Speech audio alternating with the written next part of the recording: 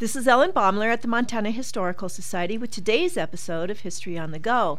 American Legion posts in towns across Montana participate in the Legion's White Marker program.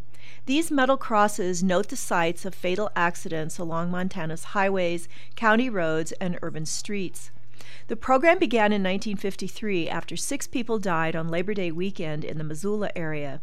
Since then, Legion posts have placed 2,000 markers across the state.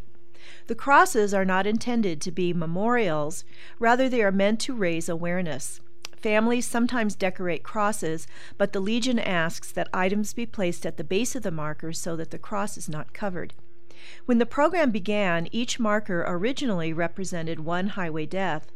Markers placed more recently, however, represent one fatal accident and not the number of people who died. Sometimes markers have unique features.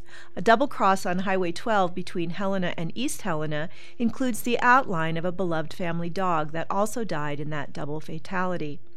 Not all American Legion posts in Montana participate in the program. Sometimes programs will stop and then start again. Post 4 in Billings suspended its program when the person in charge passed away. 5 years later, in 2010, the post reactivated it when several members stepped up to volunteer. The white crosses, unique to Montana, tell motorists to be careful. The most jarring reminder is a dramatic clustering of 2 groups of 17 crosses along the highway between Troy and Kyla.